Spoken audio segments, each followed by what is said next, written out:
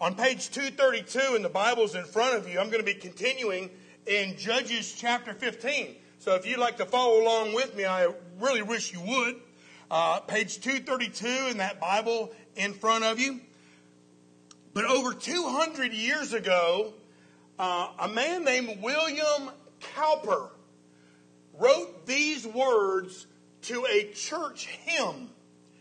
And here's the verse. It says, God moves in mysterious ways, his wonders to perform. He plants his footsteps in the sea and rides upon the storm. It seems that William Cowper wanted to remind us that our God is constantly working behind the scenes to accomplish his perfect will in our lives. Even when you don't see it, God is at work. And we see this truth in the life of one of the judges in Israel. His name was Samson. Samson was chosen by God before he was even born to lead the nation of Israel. Yet it seems through the scriptures we've been reading for the last several weeks that all Samson did was live for himself. Sadly, we have a lot of people in our lives today that are doing the same thing. Samson was to be a Nazirite. Samson was to be a man separated unto God in holiness and purity. Yet Samson seemed to live his whole life chasing ungodly women. And such is the epidemic in the world today when it comes to the pornography industry. We have men, even in the church, who are chasing after ungodly women. And you're going to see an inkling today of what happens if that continues to occur. We know that Samson was sinful. We know that Samson was selfish. We know that Samson was devoted to himself. Yet still, Samson was used by the Lord in spite of his failures and in spite of his weaknesses. You may recall last week, after Samson's failed wedding, events quickly escalate way out of control. The Philistines had deceived him at his wedding, and then Samson went off and killed 30 other Philistines to settle a gambling debt. Samson's bride is then given to the best man. Samson gets mad and he retaliates by burning all the Philistines' crops. And then the Philistines respond by actually burning Samson's bride and her father to death. And then Samson retaliates back by killing countless enemy Philistines. So as hostilities begin continuing to intensify, today we're going to see how Samson's own people respond. How his own people respond. We're going to see that Samson was rejected by the very people that God had sent him to save. So let's look at a few of these lessons that the Bible has for us today in Samson, a rejected ruler. We're going to begin by looking at the attack of the Philistines. Again, Judges 15, page 232 and verse 9. The Bible says, Now the Philistines went up, encamped in Judah, and deployed themselves against the village of Lehi. Now, first you got to understand why the Philistines attacked God's people. What is the purpose behind that attack? Well, until now, all of Samson's activities had kind of been deemed a personal matter, right? It wasn't anything of national consequence. But now the Philistines realize they got a real problem on their hands. Because here is a man, a single man, who can single-handedly kill countless Philistines. And so the Philistines launched their attack into the nation of Judah to remind the Israelites just who's boss. Amen. So that's what we learn now. Here's the plan of the Philistines' attack. They deployed troops into Judah in order to take Samson into custody. They figure if they can cut the head off the snake will die, right? So, but they also deployed troops into Judah to respond to the revenge, to retaliate to this ever-escalating revenge for Samson's great slaughter of all these Philistine people. So the goal was, yes, it was twofold. One, to make Israel cower in fear, to make them cower and remind them who is boss. And that is exactly what the Philistines did. But now I want you to see the program of the enemy attack. Now, in this invasion of the Philistines, we see a perfect picture of how Satan, our enemy, and all of his forces attack us. How Satan and his forces attack his church. How Satan and his forces attack the people of God. And listen, his tactics have not changed since the day of Samson. They're the same. Amen? Just as the Philistines retaliate for what Samson did, you and I have got to be aware that the enemy is going to retaliate. He's going to retaliate. When we go into Satan's territory, when we go into the next generation, when we go into his territory, he will not sit idly by and just take it. When we as adults, as a church, send folks down to a church camp for young people, and people get saved, and people recommit their lives, and people come back on fire for the Lord, Satan is not going to sit idly by and take it. Amen? He's going to fight back.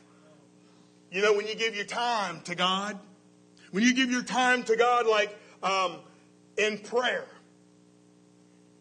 in Bible study, in serving the Lord in your church, he is not going to sit idly by. Satan is going to retaliate by attacking you and by attacking our church. So we've got to be aware. He will send distractions into your life. He will try to hinder you in any way from spending time in Bible study, in prayer, or in serving the Lord at a place like church camp. He will tie you up so you don't, here it comes, so you don't have time to serve the Lord. Sorry, God, I don't have time to serve you. I've got this going on, and I've got this going on. This is going on, and this is going on. I'm sorry, God, I don't have time. When you find yourself saying those things, thinking those things, you have to understand that that is a direct assault from Satan and his forces. I don't have time for you, God, is something that one who's being attacked by the enemy would say. The enemy will send burdens. He'll send distractions. I mean, just watch, for instance, as a church begins to grow. Watch, for instance, as God's people begin to truly worship God in spirit and truth. You watch as God's people begin to grow spiritually, and they begin to plug back in to life groups and doing ministry and reaching out to the community and making a difference for the cause of Jesus Christ. Just watch what happens. Satan will send disruptions from within and attacks from without. He's not going to sit idly by and just take it. He will do anything that he can do to undermine the work of an individual believer or the work of a church so that it will become ineffective for the cause of Jesus Christ. He's not going to stand by and just take it. So, has Satan succeeded in his goal? Kind of seems like it, doesn't it? Kind of seems like it in our world today. But I want you to know this. You and I ought to be living the kind of lives that Satan hates. We ought to be living the kind of lives that Satan hates and wants to attack. Bethel ought to be the kind of church that Satan hates. Bethel ought to be the kind of church that Satan loves to attack. Because we are working fearlessly to serve the Lord. Satan ought to hate us because we are fearlessly serving Jesus. He ought to hate us because we are unabashedly fearless in the way that we live our lives for Jesus. Satan ought to hate us because we ain't afraid. We ain't afraid to stand for truth, stand for Christ Jesus, and stand for the next generation. We're not scared, and we're going to fight back. But listen, y'all.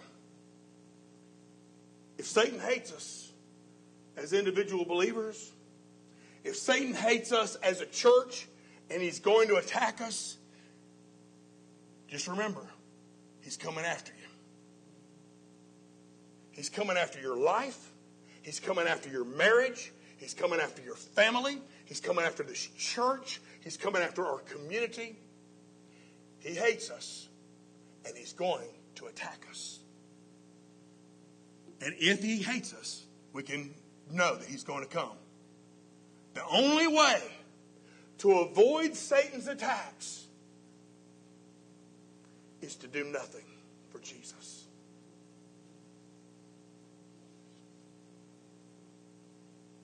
The only way to avoid the satanic attacks is never do anything for the cause of Christ.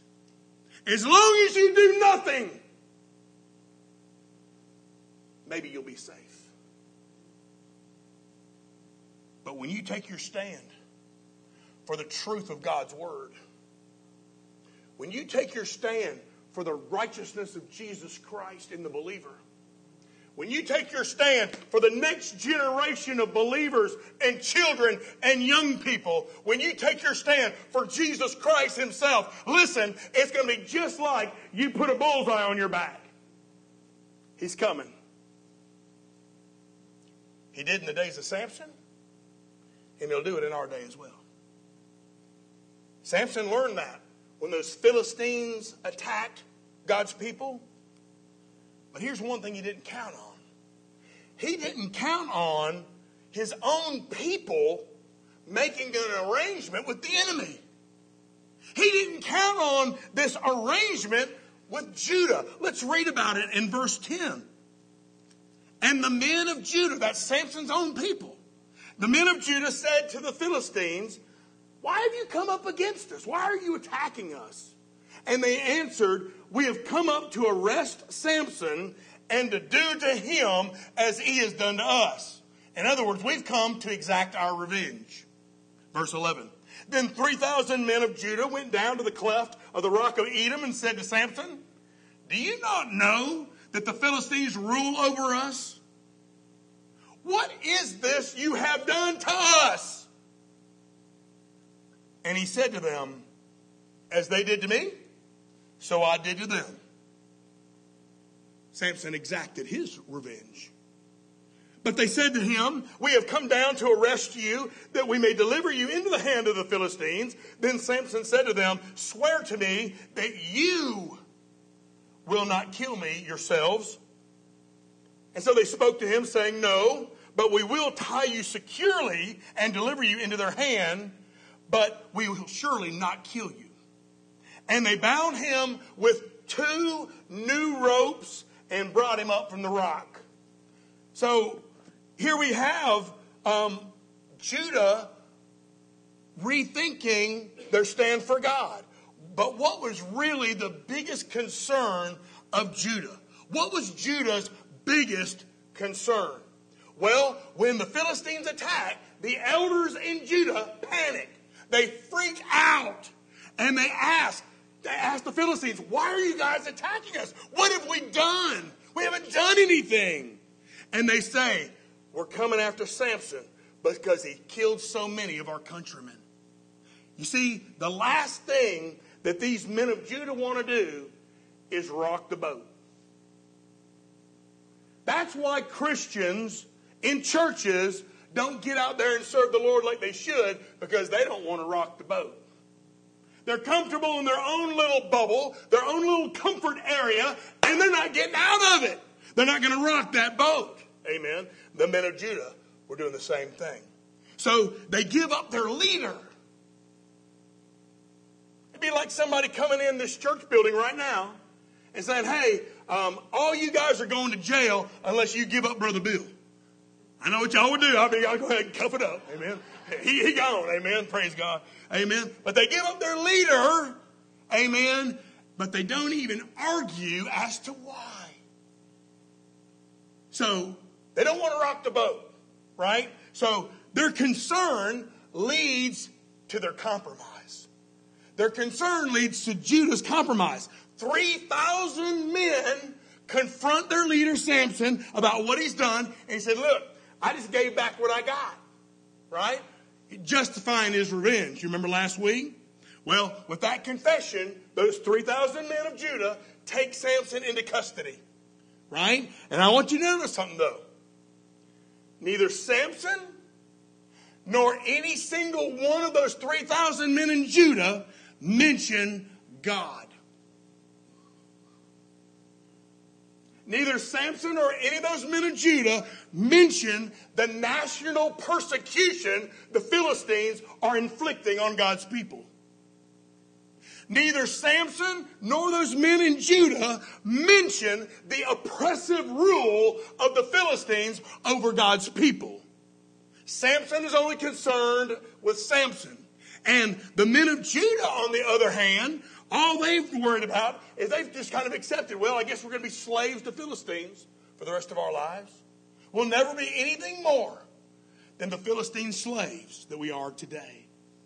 And since Samson doesn't want to fight his own people, right, he allows them to bind him securely with ropes that have never been used. Now that turns out to be the first act of wisdom that we read about Samson. He doesn't fight his own people. He just allows God's will to be done. So they don't want to rock the boat. That concern led to Judah's compromise. But now with their compromise, we see that Judah is forced to make a choice. See, for every time you compromise the Lord, you're going to come to the place where you're going to have to draw a line in the sand and make a choice. You're going to have to make a choice. The men of Judah choose bondage instead of freedom. The people of Judah choose their existing situation instead of God's will for their nation.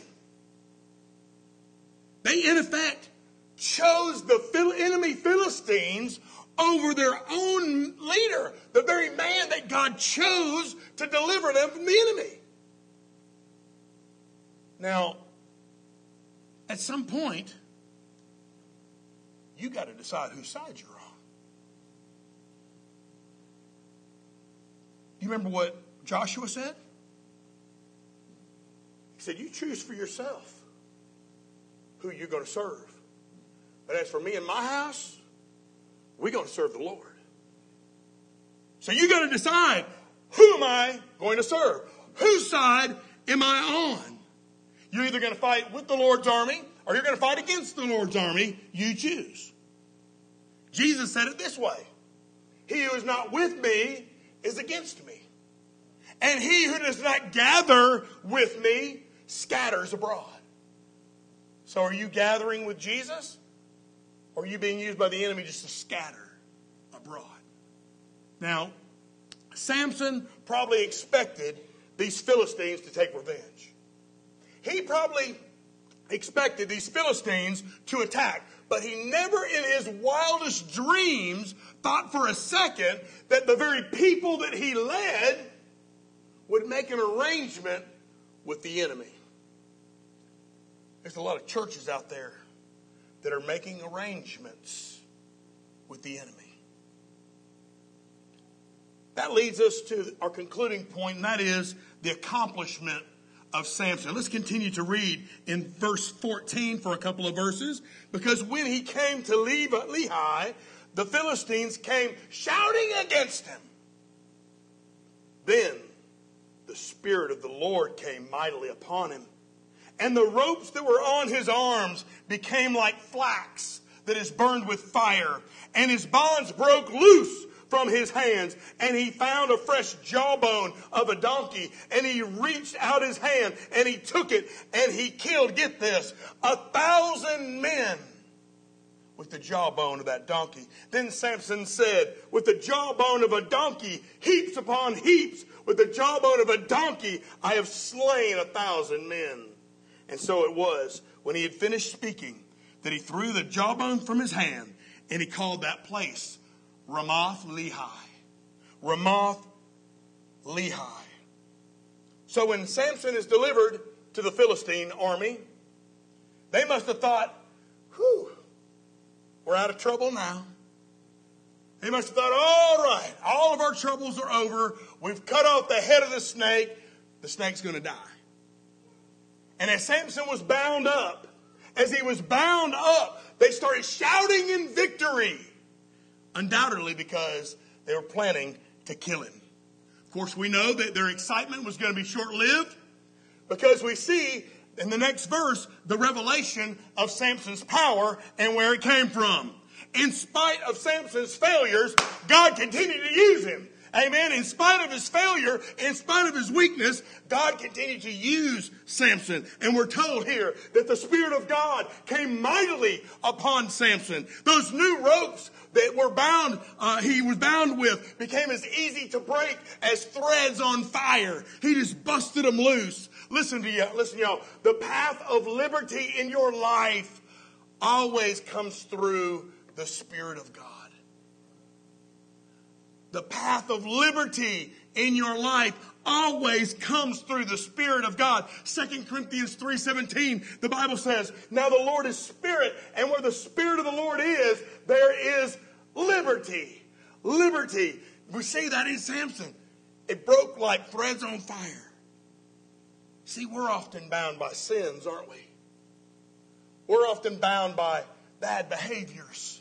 We're often bound by bad choices and bad decisions. We're often bound by countless things. We're often bound by the challenges in life. We're often bound by our problems. We're often bound by our circumstances. But when we yield to the Spirit of God, and when we begin to walk in the power of the Holy Spirit, then things that bind us begin to lose their power, and those binds are broken. And we begin to live in liberty. We're set free. Set free to serve the Lord God Almighty. So the secret of liberty in our Christian life, friend, is to yield to the control of the Spirit every moment of every day. Here's how the Apostle Paul put it in Galatians chapter 5. He said, I say then, walk in the Spirit, and you shall not fulfill the lust of the flesh. For the flesh lusts against the Spirit, and the Spirit against the flesh. And these are contrary to one another, so that you do not do the things that you wish. And then in verse 25, he says, if we will just live in the Spirit, we will also be able to walk in the Spirit. So the revelation of Samson's power was the Spirit of God that was in his life. But also I want to point out what the weapon of Samson's performance was. Check this out. Samson killed 1,000 men with the fresh jawbone of a dead donkey. 1,000 men with the fresh jawbone of a dead donkey. Do you see any problems with that yet? Think back to previous messages. Is a Nazarite supposed to touch anything dead? Amen? He's already got a problem, right? You wouldn't think so, but a jawbone is probably the world's most dangerous weapon. Think about it. There's more damage that's been done in lives, in families, and even in churches with a jawbone than with any other weapon. James put it this way. The tongue is a fire, a world of iniquity, set among its members so that it defiles the whole body. And it is set on fire by hell itself. One ancient Greek philosopher said, I have often regretted my speech but I've never regretted my silence. A lot of damage has been done with jawbones. But that was the weapon of Samson's performance. Now I want to point out the root of his problem that still existed. After Samson's victory, he composes this short little poem, and in it, he renames the place where he slaughtered that 1,000 Philistines, Ramoth-Lehi. Now, Ramoth-Lehi means Jawbone Hill. He renamed the victory site Jawbone Hill. He is so happy with himself. He is so pleased by his victory. He is so untroubled by the fact that he has once again defiled himself. Right? He has once again touched a dead carcass. He's once again touched a dead animal. And by using the jawbone of this dead donkey, unclean donkey, he's violating his vow of separation once again. It's another reminder that God in his sovereignty, God in his power can still use those of us who have been weak in following the will of God. God, I'm so glad that my sin doesn't derail God's plan. Amen. But did you notice something? Did you notice that Samson is fighting all alone? All by himself. That's a reminder of another sad truth. If you're going to serve the Lord, you probably ought to be ready to do it alone.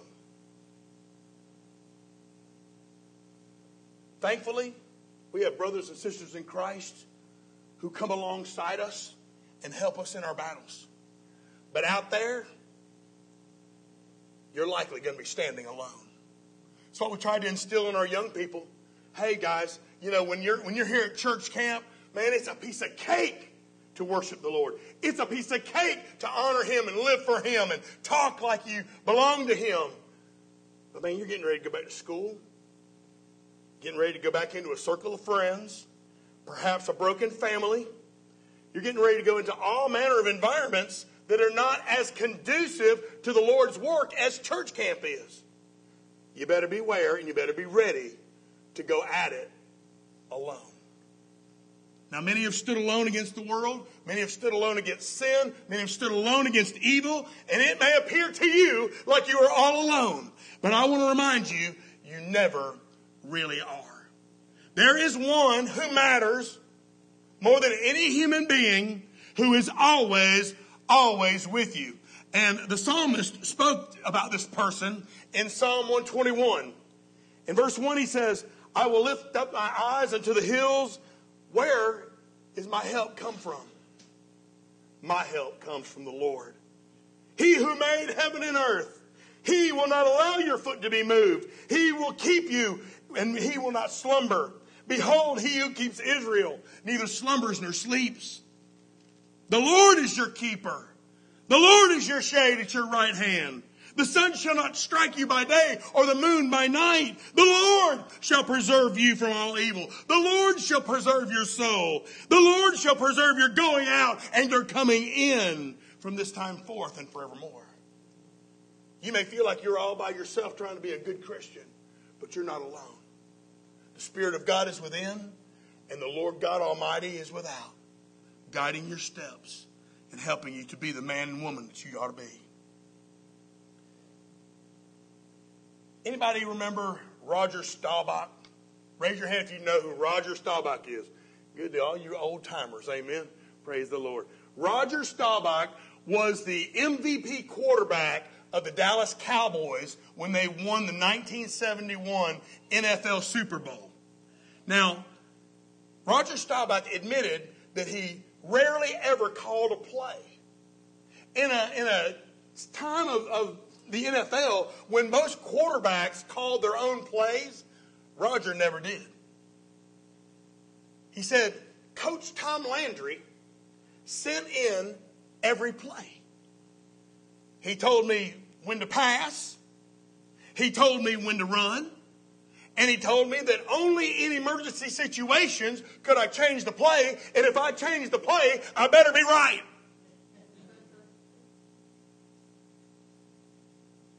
even though Roger considered Coach Landry one of the most genius minds of NFL football, he said there was a time when my ego sometimes got the best of me.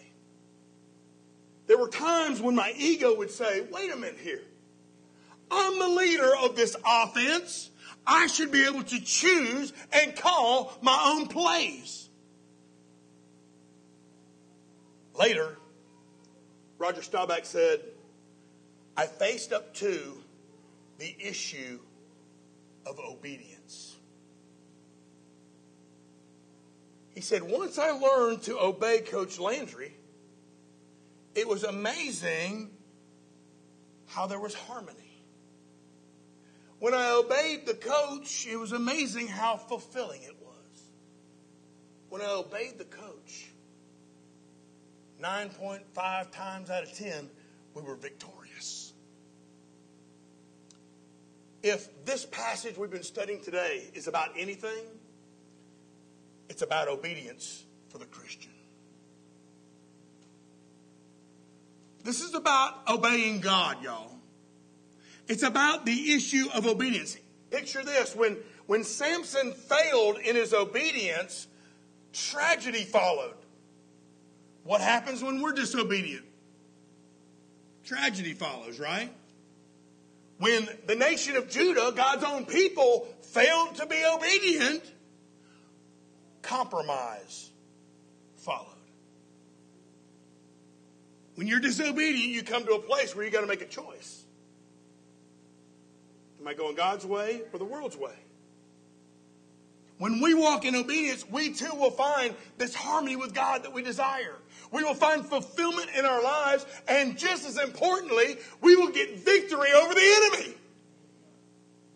And in this day and time, we need that. And the key is obedience. It's not this incredibly difficult concept. It's simple, but it ain't easy. Amen? Amen? It's a simple concept. It just ain't easy to do. It's not easy to be obedient because we want what we want when we want it.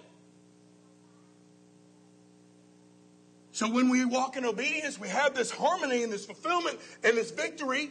But when we don't, your world turns upside down. Chaos results. Emptiness occurs. And failure inevitably happens.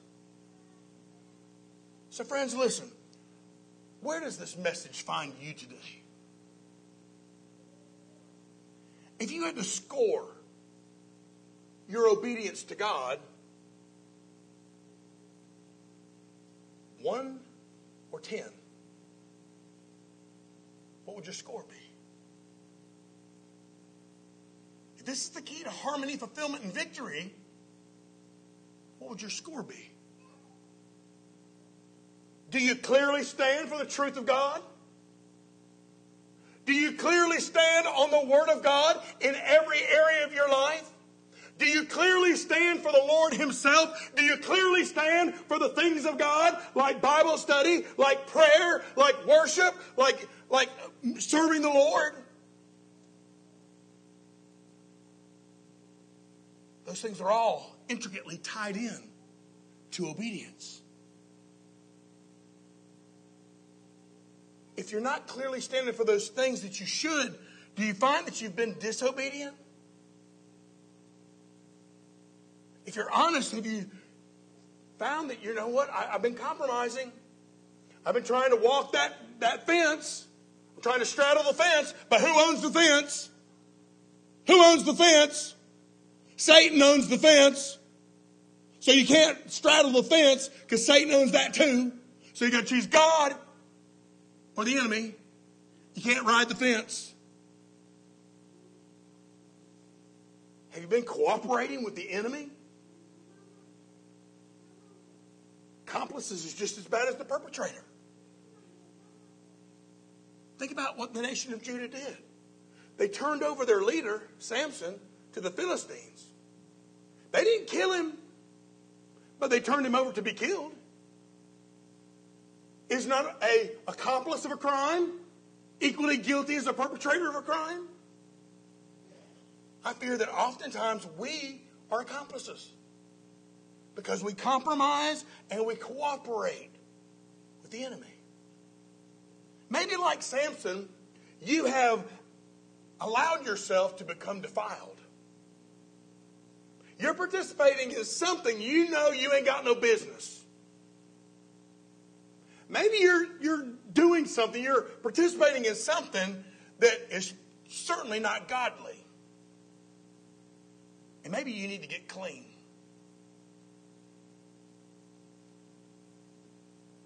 King David once needed to get clean. You remember that in his adulterous affair with Bathsheba, sinful, King David had her husband killed so that he could be with her. And when Nathan the prophet brought it to his attention and he felt the sting of conviction, King David fell on his face before the Lord. And here's what he said. Have mercy on me, O God, according to your loving kindness. According to the multitude of your tender mercies, blot out my transgressions. Wash me thoroughly from my iniquity and cleanse me from my sin.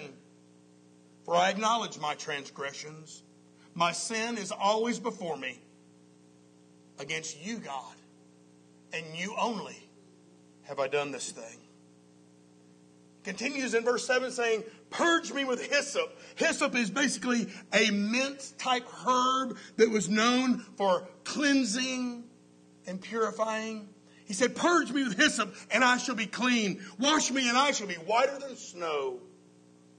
Make me hear the joy and gladness that the bones you have broken may rejoice. You see, the sin is not only a spiritual problem, it's a physical problem. Sin will make you downright sick in your body. Hide your face from my sins, blot out all my iniquities, create in me a clean heart, O God, and renew a steadfast spirit within me. That was his urgent plea before God. And we know that in Psalm 34, God blessed him with the forgiveness that he sought. He blessed him with the cleansing that he needed. Maybe you need a cleansing in your life. Maybe you're just downright discouraged. You're just tired of being tired. You're tired of the battle. You're tired of feeling like you're battling the enemy all alone. And maybe these battles of life are just getting the best of you. Maybe your home life is shambles. Maybe your workplace is so toxic you can't hardly stand it. Maybe today you just want to stand up and take your place with the Lord Jesus Christ by faith and tell him, Jesus, I'm standing with you. I'm standing for you. And I know you're going to stand with me as I go through the struggles of life. As the enemies attack me, I know you're going to be there to fight for me. So however the Lord has spoken to your heart today, during this decision time, during this song, this altar is open. If there is a need to pray, if there's a need for you to seek something that God needs, only God can give you, I want to encourage you to do that. This is God time. It's decision time. It's response time. Let me pray for you.